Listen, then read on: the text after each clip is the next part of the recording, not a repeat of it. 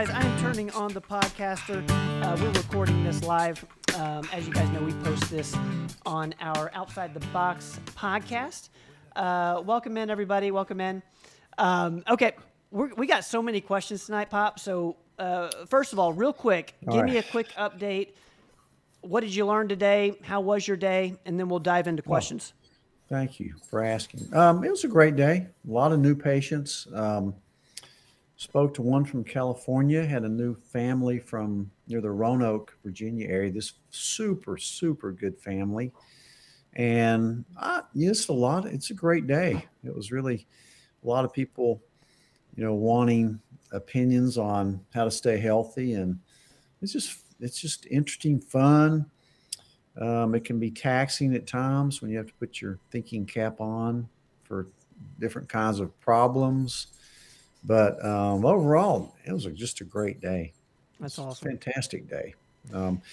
What you told me about the beanies and what different people call things reminded me of the story where not long ago, I have these Ugg boots, that go pretty high. Everybody knows what Ugg boots are. They look kind of like suede, but they're kind of tall boots. Isn't that what women wear? Yeah, this is where that story's going. But so I go into our local sporting goods store because it was cold. It was, 8 o'clock at night, and I needed something from the sporting goods store. So I go there, and I just kept my Ugg boots on because it's cold out there. So I walk in there, and this must have been a high school student comes to wait on me, asked me if he could help me. And he goes, "Are those Ugg boots you're wearing?" And I go, "Yeah." I was kind of proud of it because I think it was cool. And he goes, "I've never seen a man wear those." And I go, "You haven't? Have you heard of Tom Brady and his whole offensive linemen who wear Ugg boots? Did you know they wear them? Tom Brady bought all of his offensive linemen Ugg boots for the winter." He goes, "Yeah, I know that, but you're not Tom Brady." This So is I true. I kind of slunk out of there. I'd say Tom can definitely pull those off. Yeah, it didn't hurt my feelings. Well, Pop, we got some great questions that came in throughout the week. And guys, if you have a question, if you're with us live tonight and have a question for Dr. Rogers, go ahead and put that in the comments. I see Rhonda's question right there on keto. I love it. We're going to get to that here in just a second. But let's start here. I'm going to put this at the beginning of the show because I know it's a supplement that you're super big on, and I know a lot of the patients in office are huge fans of saffron. So what brand are you using? There's two brands that I use. One is Life Extension. The other one's our own brand that we get compounded for us at the Freedom to Formulate compounding pharmacy in Portland, Oregon. So I put saffron, L-theanine, and ashwagandha in one pill. So it helps. It hits it from several different angles. Why do you have that right now? You pulled that right up. Yeah, there's the. Is that what Sati Ariel is? Is that saffron? Yeah. Mm-hmm. Okay. So those are the doses there in the Dr. Rogers Stress Relief, which has saffron in it. I'll put that back up, guys, if you want. If you need me to put that back up. So that's my favorite, but Life Extension makes a good one. It needs saffron's only real. It's a spice if it has a little bit of a pinkish color to it. So if it's entirely white, it's not pure. Oh, interesting. From what I've heard. All right, we're going to keep it moving here, guys. Dr. Rogers has mentioned supplements for brain health. Prevagen is highly advertised, but what is the best one? Also, can these be taken by both young and old adults? Prevagen, I'm assuming, is being advertised on TV, which I know how you feel about that. What's your thoughts on this? What I always say is if a food or a medicine is advertised on TV, don't take it. That's an oversimplification, but I just don't like advertising drugs on TV. But Um, you know, Prevagen is not bad. It's not as potent as something like Cognitex, which Life Extension makes. So that's my favorite is Cognitex. I love it because it has phosphatidylcholine, phosphatidylserine. There's another one that I'll add sometimes that has Bacopa in it, or just take plain Bacopa, which is great. Um, but I'd say Cognitex is my favorite. That's the one I take. It's just it just beats Prevagen hands down. Kind of like a Dr. Rogers multivitamin or a Life Extension, even a Life Extension multivitamin, which is not as good as mine, will beat a Centrum any day of the week as far as the amount of ingredients in it.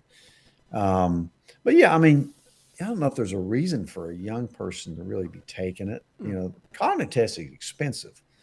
You know, that's one of the most expensive supplements that I take, but it's not going to hurt a young person. But mostly, you should take it if you're old like I am and you're worried about, you want your brain to stay healthy and you want those uh, neurotransmitters to work right and for those connections to not dry up and you lose your memory. So um, look at Cognitex. It's my favorite. All right, let's keep it going here. This is a hormone therapy question. My body is absorbing the bioprogesterone and testosterone to get adequate levels, but estradiol level is still lacking. Provider does not think separating estradiol out into a separate cream from the progesterone would make a difference, or cream from the progesterone / testosterone would make a difference in absorption. But the compounding pharmacist, hormone specialist, says that sometimes that can help with the absorption of estradiol and also suggested applying that cream at a different time of day than other. And the question is, what's your thoughts? It seems pellets is not an option in this case. Yeah. So what's your thoughts on this? Yeah, again, I wouldn't take oral estrogens. I do like the pellets a whole lot. It's not unusual when you use a cream to be able to get the progesterone and testosterone levels normal and your estrogen levels still low. I had one like that yesterday. When you do use creams, a lot of times, if I'm thinking that you're on a pretty good dose of it and it's not showing up on your blood, I'll do a salivary test because it's probably a little more accurate as far as tissue levels of hormones if you are using creams. And sometimes I'll find that they're entirely normal, maybe even on the high side when you do the salivary testing. So that's an option. But I do, and some people have more problems with absorption of the estrogen component rather than the testosterone or even progesterone. Now, progesterone I will use orally if I need you to sleep, or it's the only one that I really use orally. But yeah, it's not a bad idea because estrogen and progesterone compete with each other. So, sometimes you could separate them out. The only problem with that and give them at different times, you could definitely do that. Just adds a little more expense to it, and than using the cream in the same base. They usually charge you the same thing if they add them all in as to separate them. But we could certainly try that. I'm not against that at all. And using it the estrogen in a separate cream and separating by a few hours from your progesterone, especially because they do kind of compete with each other a little bit. But the great question. I do see that. That is super interesting. That's a really I love that whole conversation. So thank you for sending that question in. I know a lot of people are thinking the same thing, and you've talked a lot about how close of a relationship you have with compounders, and how they've really been advocates for hormone therapy and have been super helpful for all of our practices. Yeah, really. Let's keep going here. Let's see here. I'm going to get a couple Hashimoto's questions. I'll start with this one. What is good for joint pain from Hashimoto's? Also, what is a good supplement to naturally lower cholesterol? We talked a little bit about cholesterol last week. in terms of, I think, in the specific question was around a statin. But what's your thoughts on? Let's start with the joint pain for Hashimoto's. Yeah, Hashimoto's is an autoimmune inflammatory condition. Um, and you're trying to keep inflammation out of your body. First of all, when you have Hashimoto's, you should take zinc and selenium supplements. Plus, you really need a really good diet plan. People with Hashimoto's don't do well with glutens. They should definitely cut glutens and sugar out. A lot of times when they do that, the joint pain gets tremendously better. As far as supplements, I like curcumin. That's my favorite natural anti-inflammatory. I like omega-3s, but mostly diet, staying away from glutens and dairy and sugar. Those are the three bad boys. And then if that doesn't work, cut out nightshades. You may cut out corn, which is not a great product usually. And follow the levels of your TPO antibodies, and a lot of times you'll get a good clue as to whether or not you're tamping down that inflammatory response. And do all the other stuff, exercise, get a good night's sleep, anything to keep inflammation out of your body, balance your gut. All autoimmune diseases and inflammatory change usually start in the gut. So I hope that helps you. Naturally lower cholesterol. My favorite is garlic tablets. And then I like hawthorn a lot. That's another one I really like. Those are my two favorite natural. And they eat a lot of fiber. And again, don't worry too much about your cholesterol anyway. Look at the ApoB. Look at just total cholesterol really means nothing. You have to look at the particle size and the amount of oxidized LDL you have, whether your ApoB is high. That's probably the most important thing. So don't just think, hey, I have the cholesterol of 250. I'm gonna have a heart attack. That's not true. Great question there. We're going to stick with kind of Hashimoto's thyroid. What are your thoughts on the use of Anatabine to decrease specifically the antibody response in Hashimoto's disease to thyroglobulin and improve the recovery of thyroid function? What's your thoughts on this? Yeah, that's a supplement you can use. Again, it's just what I talked about. If you follow your antibodies to thyroid, you can kind of follow the way you're kind of tamping down that inflammatory response of Hashimoto's. The one I usually follow is the TPO antibodies, but Anatabine is kind of, think nicotine when you think Anatabine. It's kind of like nicotine. It's one of those alkaloids from the tobacco plant. The one that there's many terrible things in the tobacco plant. There's thousands of different chemicals in there, but the only ones that are probably good are nicotine and Anatabine. They're closely related. But there's a lot of good things from that. We've talked about, how we've used nicotine in people to get their taste and smell back in long COVID patients. It works about 50% of the time, maybe. And how we also use it in people with neurodegenerative diseases, specifically Parkinson's. That's the one I like to use it the most on. Nicotine really helps Parkinson's disease because it helps release dopamine from your substantia nigra. So there's a lot of good things with nicotine. I'm more familiar. It's a more common product. Nicotine is Anatabine. I don't even know where you'd get that one, but nicotine, you can use it, with patches or gum. And it really kind of has a lot of positive effects. It's very habit forming, but the nicotine in itself is not the bad part of tobacco. It's actually the good part because it really increases cognition. It helps ADD, probably helps patients with Alzheimer's disease. So I'm not against nicotine in itself at all. It's actually a favorable substance. It gets a bad rap because it's mixed in with all the bad stuff that's in tobacco smoke. all the carcinogens and everything. But by itself, it's okay. Um, so I assume they kind of work in similar fashion. They're kind of cousins, really. That's Uh, interesting. but that may be one reason. There's even research on, you know, prevention of type 1 diabetes in some of these uh, substances like anatobine and nicotine. Huh. Uh, so really interesting stuff. There's been a lot of mice studies. I don't think I've seen any human studies on that one, but yeah, that's something you may hear more about. Super Whether they interesting. can isolate that easier than nicotine, I don't know. Super, You know, super interesting. Great, great topic there. Thank you for sending in that question.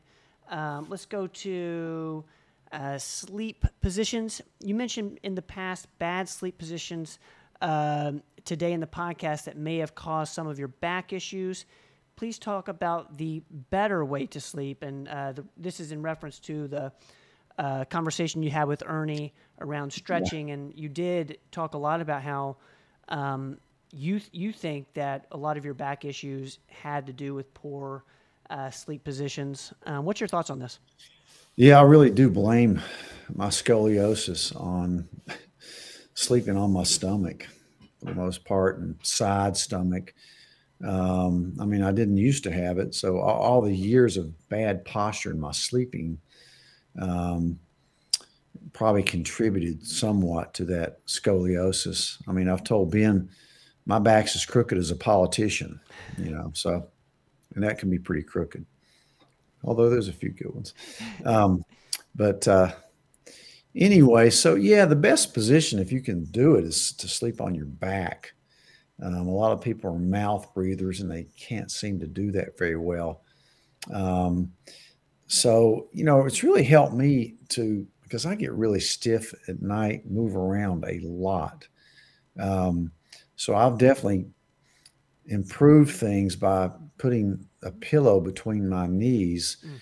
and also putting them around me so that I can't turn over.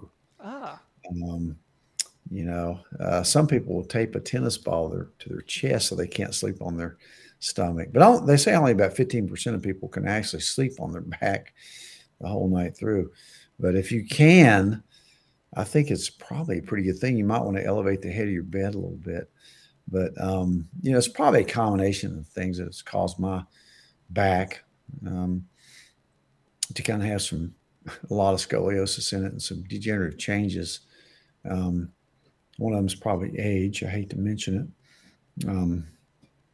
But yeah, read about sleep positions.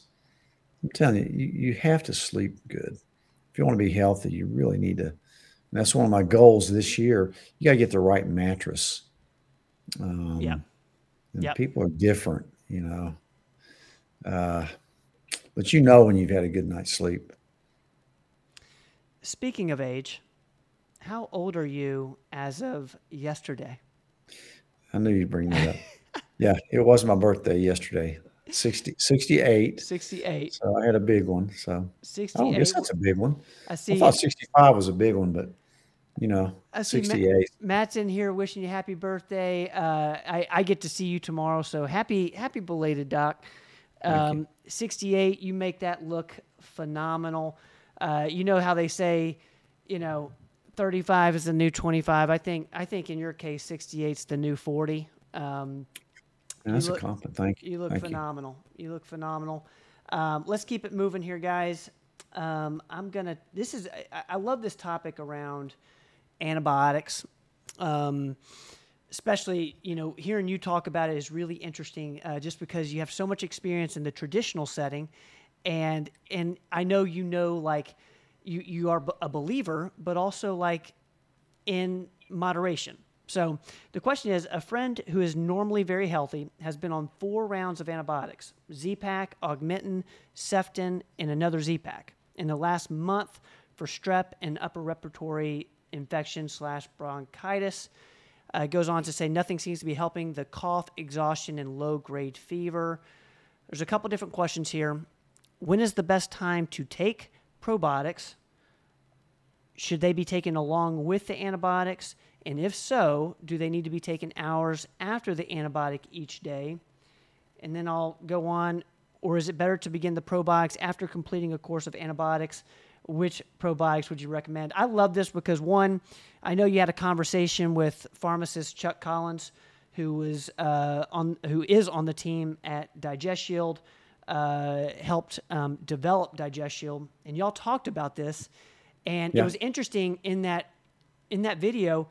I think you changed your mind in a way. So kind of go through what he your definitely thoughts. had a little different opinion than I did. But first of all, I mean, you definitely need the probiotics, especially if you're taking all those antibiotics. But that patient needs a chest X-ray. I mean, they may have a fungal infection. I mean, there may be some other things going on with that patient. And certainly, before you hit them with the granddaddy of all, the quinolones, you got to be careful about tendon rupture. I talked to a guy this week who had a nightmare of bilateral ruptured Achilles tendons from taking quinolones, Cipro or Levaquin, which should be reserved only for bad cases. They do work, but man, you're taking a little bit of a chance with your tendons. This guy ended up getting MRSA and having to have multiple surgeries. Almost lost both his legs because of MRSA from after surgery on his ruptured Achilles. I mean, he went through months of agonizing stuff that you couldn't believe. But so be very careful. Make sure you have a good reason to use an antibiotic. But something else may be going on with him or her. So look into it. Check blood counts. Check chest X-ray, and kind of see what's going on. But yeah, I mean, there's various schools of thought on when you should take, whether you should take it or not.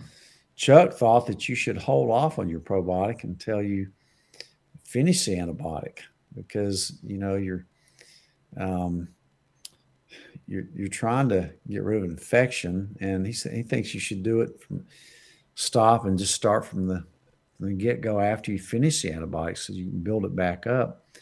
I always thought, you should maybe even double your probiotics while you're on an antibiotic, but you shouldn't take it when the time. It's pretty important.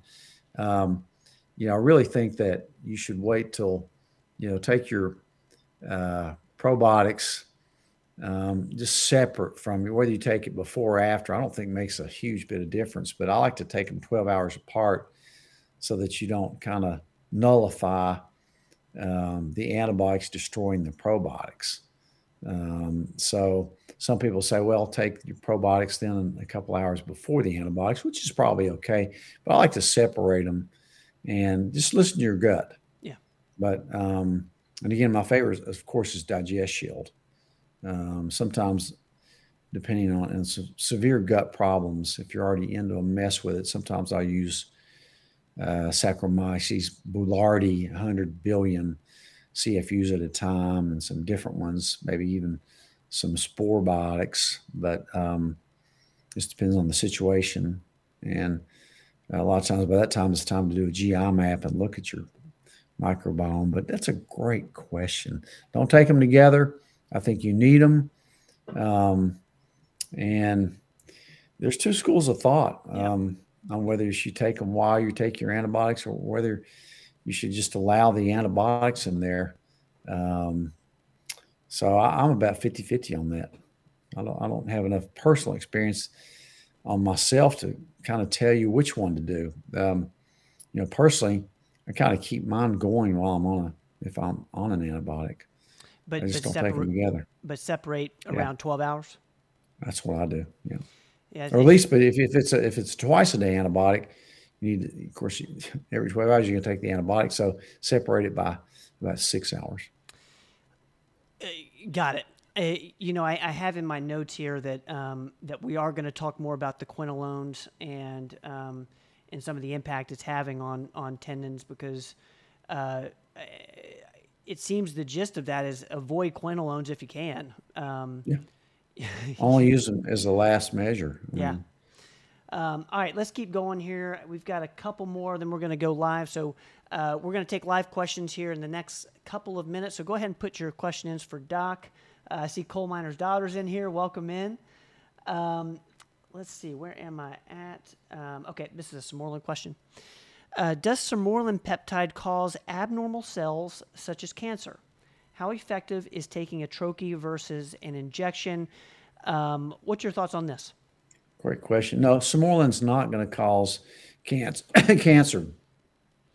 The controversy that comes about because, it's supposed to boost your IGF-1 level up. High IGF-1 levels have been associated with, more chances of cancer, growth factor, you think growth of a cancer. So that's why if you used really the peptides are just going to stimulate your own body to produce more, which doesn't cause cancer.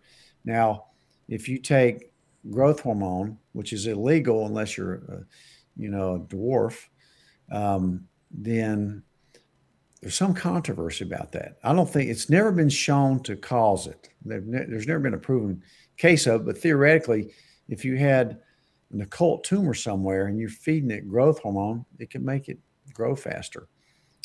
Perhaps hasn't been proven, but it's theorized. So don't worry about Sermorelin causing cancer. But in my experience, it doesn't bump up your IGF-1 level that much anyway. And everybody I check it on is pretty dang low. Anyway, troche versus injection. I think the injection works a lot better. I'm not against a troche, but I certainly, from talking to a lot of patients and reading some of the papers on the injection, definitely works better. And do it at night. What you're trying to do is stimulate your own growth hormone production, which is a repair hormone. And you do it at night on an empty stomach about an hour before you go to bed 5 nights a week. That's how you do it. And if you're wanting to kind of do a deeper dive on Sermorelin, we've done a couple videos. If you search for Sermorelin Performance Medicine or Sermorelin Robin Riddle, we didn't explain this episode on it.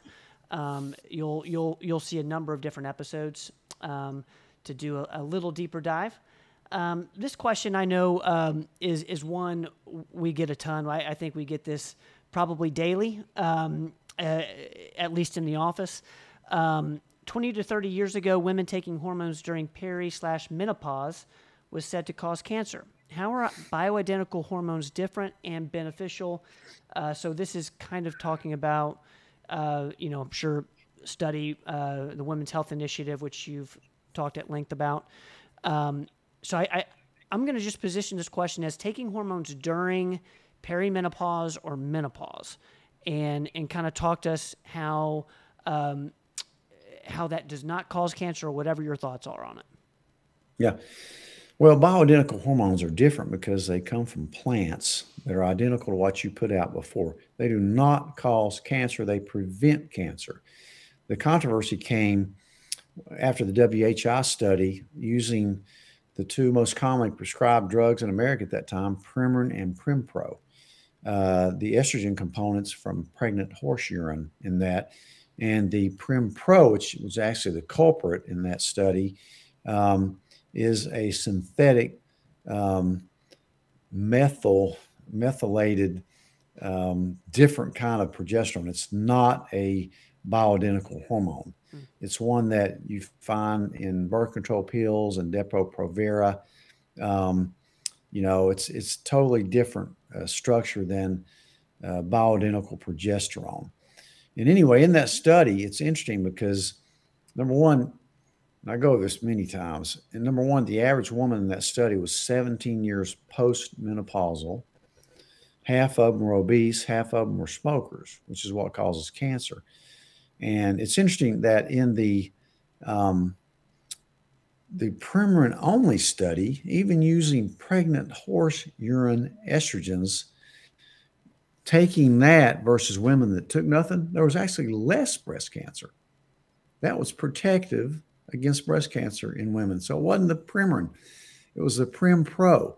The medroxyprogesterone, which we never use anyway. We don't use it. Um, so, and even with that one, when they added that, the incidence of breast cancer went from 4 women per thousand taking nothing to 5 women per thousand taking the Prim Pro. And they said that's a 25% increase in breast cancer. So it kind of, everybody goes, I can't take, it causes breast cancer. So these bioidentical hormones do not cause breast cancer. If anything, they prevent it. I wouldn't give any woman who had an active breast cancer hormones, but it's just very controversial, terrible, terrible study. And it was really more of a cardiovascular study anyway. It wasn't even a hormonal study, but it really denied a whole generation of women beneficial hormones. And most doctors don't know about bioidentical hormones because big pharmaceuticals can't make them. They're not taught that. You have to get them through a compounding pharmacy. Most doctors don't know anything about them. Most pharmacists don't either. You have to study them and use them. But, your life will be better with bioidentical hormones in most every case I've seen. I hope that's a good explanation. No, I really appreciate that question, and I think, because we believe that it really did hurt an entire generation of women. That study did. I feel like part of our responsibility is to talk about this as much as possible, and so we appreciate all those questions. Any questions surrounding that, the safety of bioidentical hormones, we really love having that conversation. Anything that can reduce the fear around it. That was. I had a lady today, one of my last patients, very healthy, 66-year-old lady, wants to do everything to stay healthy, feel great. And, she's done great with her nutrition and vitamins, and her cleaving looks good. Her hormones are rock bottom because she's 66 years old. And she wants my advice on how to age well. And have you thought about hormones? And she said, no, I can't because my aunt had breast cancer. So there's a total lack of knowledge on hormone therapy. Yeah. In women and really men too, but it's kind of denying yourself a lot better chance at not getting dementia, protecting your bones, protecting your heart. But,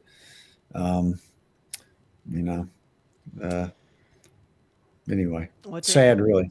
It's really important that we talk about it. So thank you for bringing that up, and thank you for that answer there, Doc. We're gonna hop into the live portion of our show. I see Thelma on YouTube. Thank you so much. Thank you for being here tonight, and I see you've got a question as well. We're going to get to that here shortly. You guys make this show cool, so thank you for contributing and asking these thoughtful questions. And we're going to jump into it right now. Let's see, where's my question? I know I had. Let's get to Rhonda here. Rhonda on Facebook. I want to make a lifestyle change with my diet to maintain weight for me and my husband with possibly doing intermittent fasting, skipping breakfast with all the different diet plans. Okay, so all the different diet, keto, carnivore, vegetarian, etc., and different thoughts with blood type, etc. What would you recommend for a base diet to build off of? Thank you for your show. Thank you for being here, Rhonda. The way I'm interpreting this is they're wanting to build in intermittent fasting as a cadence for eating. When they eat, how are you suggesting they eat if they are doing intermittent fasting? Yeah, I mean, a lot of studies have proven that the timing of the eating may be as important as what you're eating. So I like intermittent fasting. Start out with a 16 off, 8 on. Personally, most days I just don't eat after 7 p.m. till noon the next day, except for black coffee and water. I don't get hungry. When you eat breakfast, you get hungry in an hour or two, especially if you eat carbs for breakfast. So it's more of a lifestyle. It's a way of living. Really, all diets work, all diets fail because it's hard to stay on But anyway, my advice is get on a low carb diet. It needs to be low carb for most people, not everybody, but for greater than 90% of people, it's about the carbohydrates. And so you don't have to go keto. That's hard to stick to. I like carnivore, especially if you're having gut problems. Vegetarian, I'm not that hip on. Um, you have to have a lot of supplementation if you're a vegetarian. Um, but you have to eat a lot more too because the protein's not as absorbable as animal protein. Blood type diets, I'm not sure what to tell you about that. I'm not sure. I've had people think it works. I don't know why, but anyway, so low carb, intermittent fasting to start out with, and also you may want to look at your blood work to see what your metabolism and your hormones look like, and you may need some help. I had a guy today, one of my afternoon patients. He was at 99.5 pound weight loss. He looks fantastic. And he needed a little help. We use Monjero on him. He loved it. It really worked really well.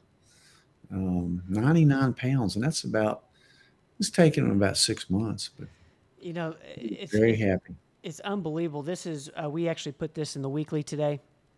The episode we did on Ozempic with Brandy Collins was just phenomenal. You talked with her as well in the Common Sense. I believe she's at 120, lost 120 pounds over the course, over a longer course, about a year and a half or so. But this was in the weekly. We did an episode with her about 7 months ago. But she used Ozempic, which is very similar to Monjero and semaglutide. I think I'm going to get him on one of my podcasts because he's got a great story to tell. Yeah, that's awesome. All right, let's get to another question here. Where am I at? Donna and Steve. My husband is having some memory loss. He has had 5 surgeries this past year with anesthesia. One surgery was 5 hours, and another one was 3.5 hours. The other 3 wasn't quite that long. He also has chromium and cobalt in his system from a failed hip replacement. What are the best supplements or treatments Dr. Rogers would suggest? Yeah, there's no doubt anesthesia can affect your memory a little bit, but hopefully temporarily. I think a lot of times it depends on how close together the surgeries had to be. Again, look at everything first. Get a Cleveland panel. Look at all the hormones. Look at metabolism. Look at gut function. Look at sleep patterns. Look at medicines he may be on. He needs an evaluation for one thing. I always check for an ApoB genotype. To see if you're predisposed to dementia. I like Cognitex. It's a no-brainer to start taking that. And some other things you could do as well, like nicotine, like I just talked about. But I don't know about the chromium, from the hip stuff, the artificial joints, I guess. I like the infrared sauna. I like milk thistle. I like drinking a lot of water. I like EDTA, which is you can take it orally. I do. It's a chelator. So it may bind up some of the metals that may be floating around a little bit. Stay active. I mean, one reason he may have having problems is because he may not have been as active. I think exercise is the number one thing you can do for your health, especially your mental health. Yeah. So those are a few of the suggestions I would have. And, he probably needs an evaluation. Just see how bad it is. I don't know if he's had previous concussions. That's always a factor. Some medications can increase your risk of it, like statin drugs have been known for that. So interesting. It's a great question. Hope everything's okay with your husband. And we'll probably talk more and more about stuff like that. So hope that helps. Let's get to Wilma here on YouTube. Best time of day to take methylene blue. Can you take indifferently? We've talked a little bit about methylene blue. You've done an episode on this. What time of day are you recommending people use this? Usually in the morning. Just tell them take it. It gives you energy, helps you breathe. If for some reason that most of your shortness of breath is at night, you could try it, after supper. But you just put 8 drops in a glass of water and drink it once a day. Put somebody on today for long hauler syndrome. Good question. Great question. All right. Thank you for that, Wilma. Bianca's asking, what is the cellulose, silica, and acacia gum that is in the Life Extension Saffron? You know anything about this? They're just fillers. Okay. Yeah, they're just fillers. Is that something to be concerned about? Not really. There's so little bit of it. I mean, but most of them have that. I have to look at, you should flip. I don't think ours has that in it. The one that we have formulated though. That's one reason, I decided to make some of my own vitamins to get some of the fillers out. You have to get something to stick to. Let's see. See, mine does have a little cellulose. Oh, I see it. Micro cellulose vegetable capsule. Yeah. See, I made sure they didn't put any artificial flavors or any of that. Because sometimes even Life Extension has started putting a little, I think, dextrose in some of theirs. So that's a good point, though, Bianca. You have to be careful. It's going to be a really small amount, but it's still there. Yeah. The cellulose you don't worry about. When I think cellulose, just fiber. Yeah. Dissolvable fiber. Thank you for that, Bianca. Let's get to Ruth here. I was having my mom take a supplement for cholesterol, but it makes her burp. These are the ingredients: vitamin E, pine fisterols, trunk extract, beta-glucans, grape seed extract, CoQ10, garlic root powder, turmeric rhizomes extract. What could be causing this? What's your thoughts on this? Could be the turmeric or the garlic powder. They can cause some of that. You think there's no fish oil in there, but fish oil is famous for that too. One thing you may want to do to try on that's, if you've already bought it and all, just put it in the freezer and take it directly from the freezer. And it may not cause those burps. Put all of this in there? In the freezer? Well, that's a supplement that has everything in there. That's the way I'm taking it. Okay. Got it. That's what okay. These are the ingredients. Okay. Yeah, that's what it sounds like to me. But just put it in the freezer and take it from there. But there's several things in there that could definitely cause a little burping. Everybody talks about fish oil giving you fish burps, which they definitely can. In that case, make sure you got to have a good quality one, and still does it. Put it in the freezer and take it directly from the freezer. Thank you for that question, Ruth. I'm going to put this up from Katie. Ernie also recommends taping tennis balls to your chest and sides. This is in regards to improving your sleep position. Thank you, Katie, for putting that in there. Let's get let's see. I used to hang a tennis ball from Ben's crib, right in front of him. That's how he became a great tennis player. He became an All-American at UT and then professional tennis player. I credit myself for doing that, for putting that ball in your crib and then sawing you off a racket when you're about not even 2 years old and you used it, I watched King Richard the other night, and I was like, Dad was King Richard before King Richard was King Richard. Putting the tennis ball. That's right. Putting the tennis ball in the crib. I remember. I remember going to a tournament with you one time, and Venus Williams was a teenager. She was older than you, but everybody was going nuts over Venus, and one of the folks that knew the family really well, I asked about Venus, and he goes, "Wait till you see her little sister." He tried to be Serena. I tell you, that story. Right here, man. Here's That your racket. story's It's a cut phenomenal. off Yeah. racket. Yeah. I really like that movie, by the way. It really, it's just crazy. It's crazy. It's a great movie. Very true. I just wish Will Smith hadn't have punched Chris Rock out at the Academy Awards for it. It kind of ruined it for me. I, all right, let's get to Thelma's question here. Can the doctor We're getting off suggest track. We're getting can off the track. doctor suggest a diet that would help someone with lung cancer? Yeah, keto. I've always said if I had any form of cancer, there's two things I would do: start a ketogenic diet, and also start taking IV vitamin C infusions. But cancers love sugar and they love iron. I'd make sure my iron wasn't overcooked.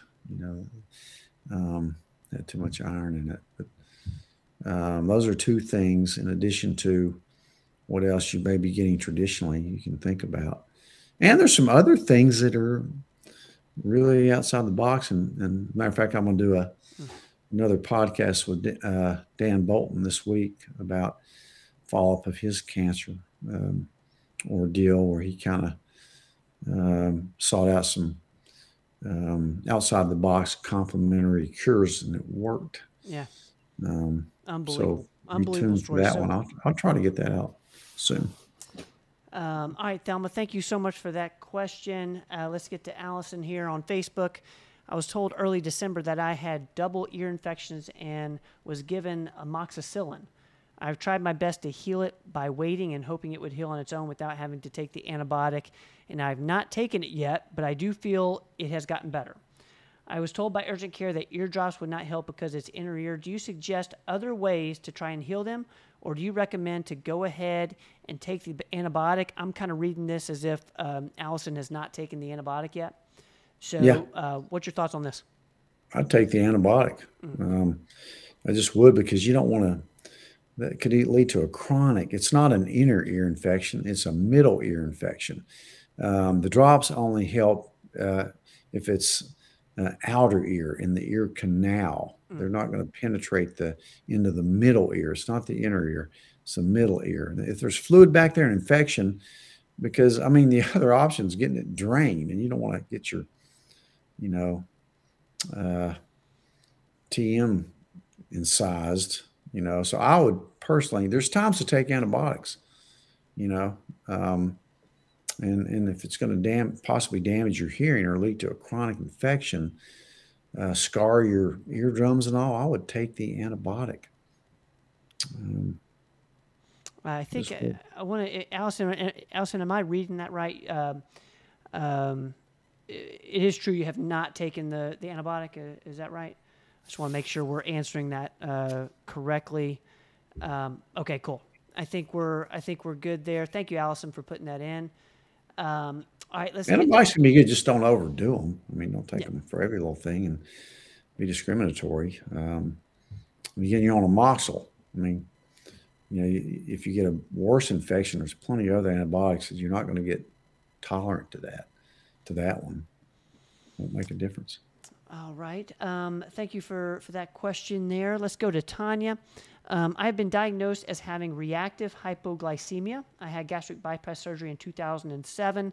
Can intermittent fasting help? Do I need to do it every day, or can I do it 3 to 4 times a week? I am 54 years old.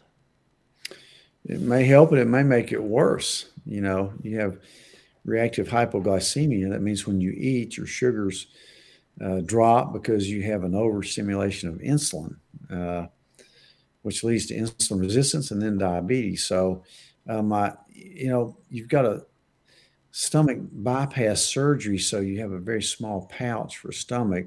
So that's a little different there. You may have to eat a little different pattern. You may have to eat a little more frequently. Just make sure you eat.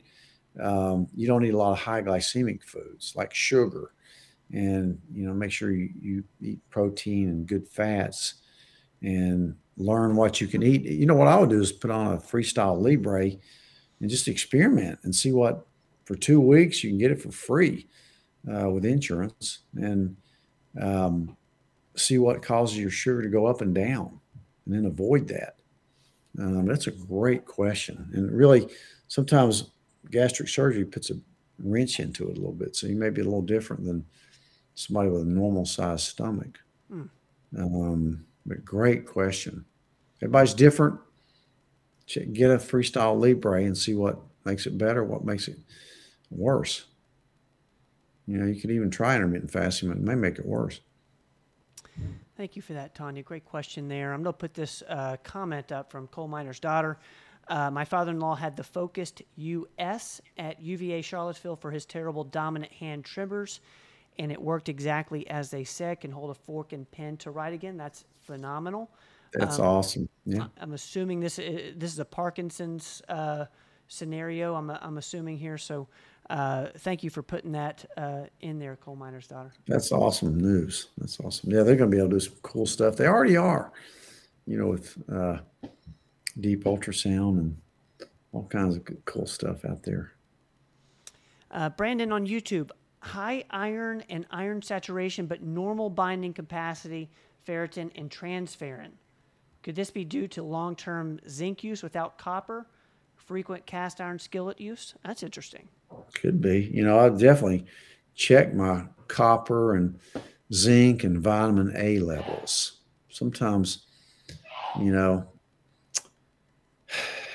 it's just controversial too about whether the high iron or and saturation is more important than the ferritin. Ferritin is more of a storage form. So it's really interesting. I like to see what your hemoglobin hematocrit are, and you may even want to donate some blood.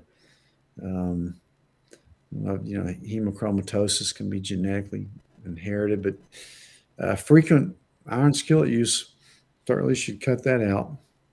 And check your vitamin levels. Yeah. Very good comment. Brandon, thank you for putting that in there. I've heard a lot about the cast iron thing. So thank you for putting that in there, Brandon. Stan is asking, do you have to have surgery to correct a deviated septum? You don't have to have surgery, but to correct it, you'd have to have surgery. I've had it done. I broke my nose 3 times playing sports in high school. And the last time I just couldn't breathe out of one side of my nose. So my dad, who was a doctor, got one of his colleagues to correct it. And I'm glad I did it. So yes, it wasn't a lot of fun getting it. I remember it. It wasn't a lot of fun, but if you can't breathe out of one nose, I'm a big I'm big on nose breathing, not mouth breathing. So especially with exercise, it just helps you so much. Go to Zach's, some of the things that Zach Kramer's podcast with us on nose breathing and breathing in general. So, and they have better ways of doing it now that are way easier than when I had it done 40 some years ago. But I don't know of any other way that, you could try putting a Breathe Right strip on there, or some of these nasal insertions to help you breathe at night if you're a total mouth breather. But if it's severe, that's the only way I know is to go in there and straighten it out. Great question. Great question there, Stan. Let's get I've had it done. To Mark's question here. 1 in 4,200 American men age 50 plus may have VEXAS. VEXAS syndrome, which are tied to low blood oxygen, rheumatoid arthritis, lupus.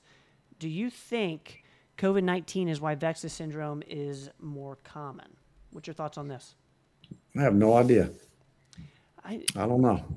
That's super interesting. Yeah, I have to look. I don't know. I don't know. I'd be afraid to give you my opinion on that because I'm not knowledgeable about it. We will do a little research there for you, Mark.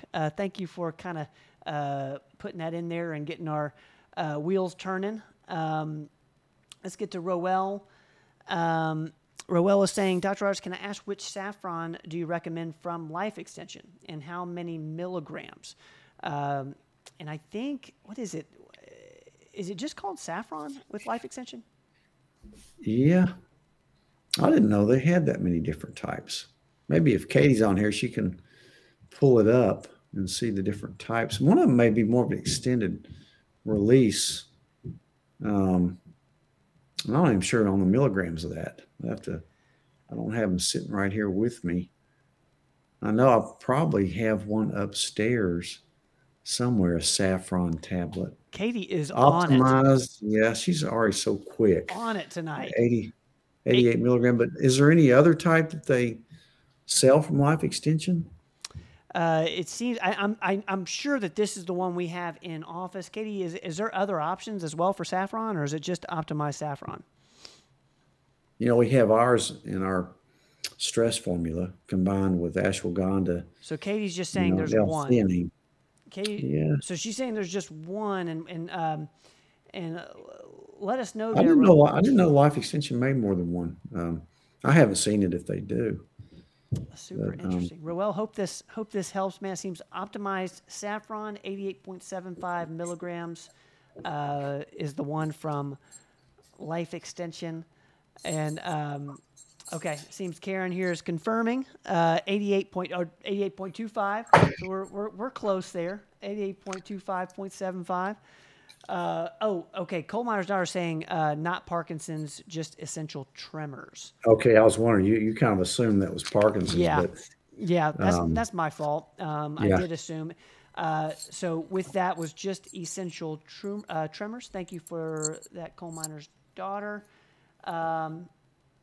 Let's see. Katie's saying if whoever wants the saffron, they want to email her. Katie@performancemedicine.net. She'll send you a direct link to the one we've been recommending.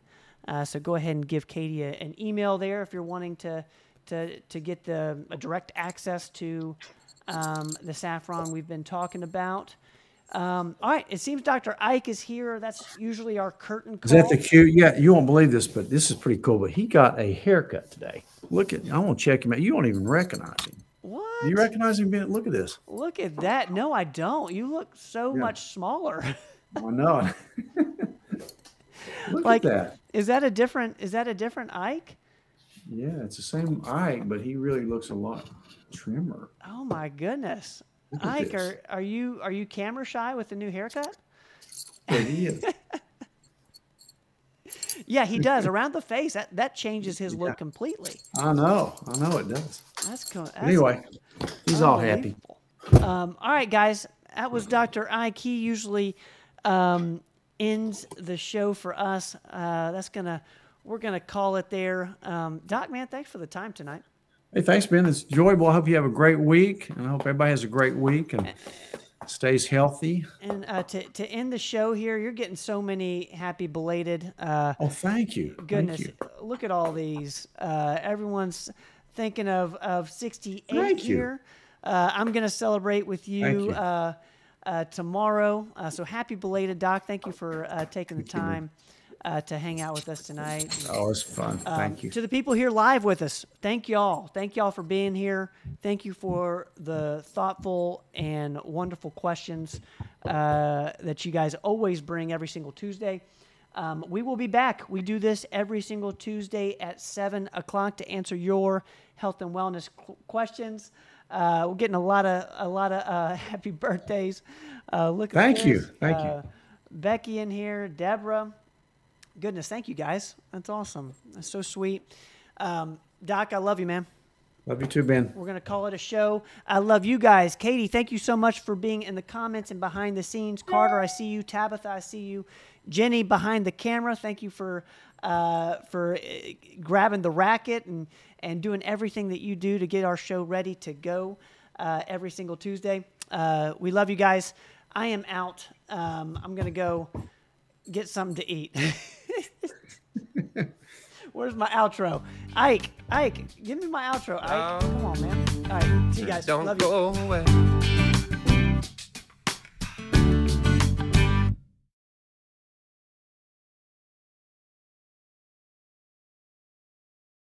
Thanks, guys, for listening to this episode of the podcast. Please share the podcast with your friends. And if you haven't subscribed yet, please subscribe. We will see you guys next time.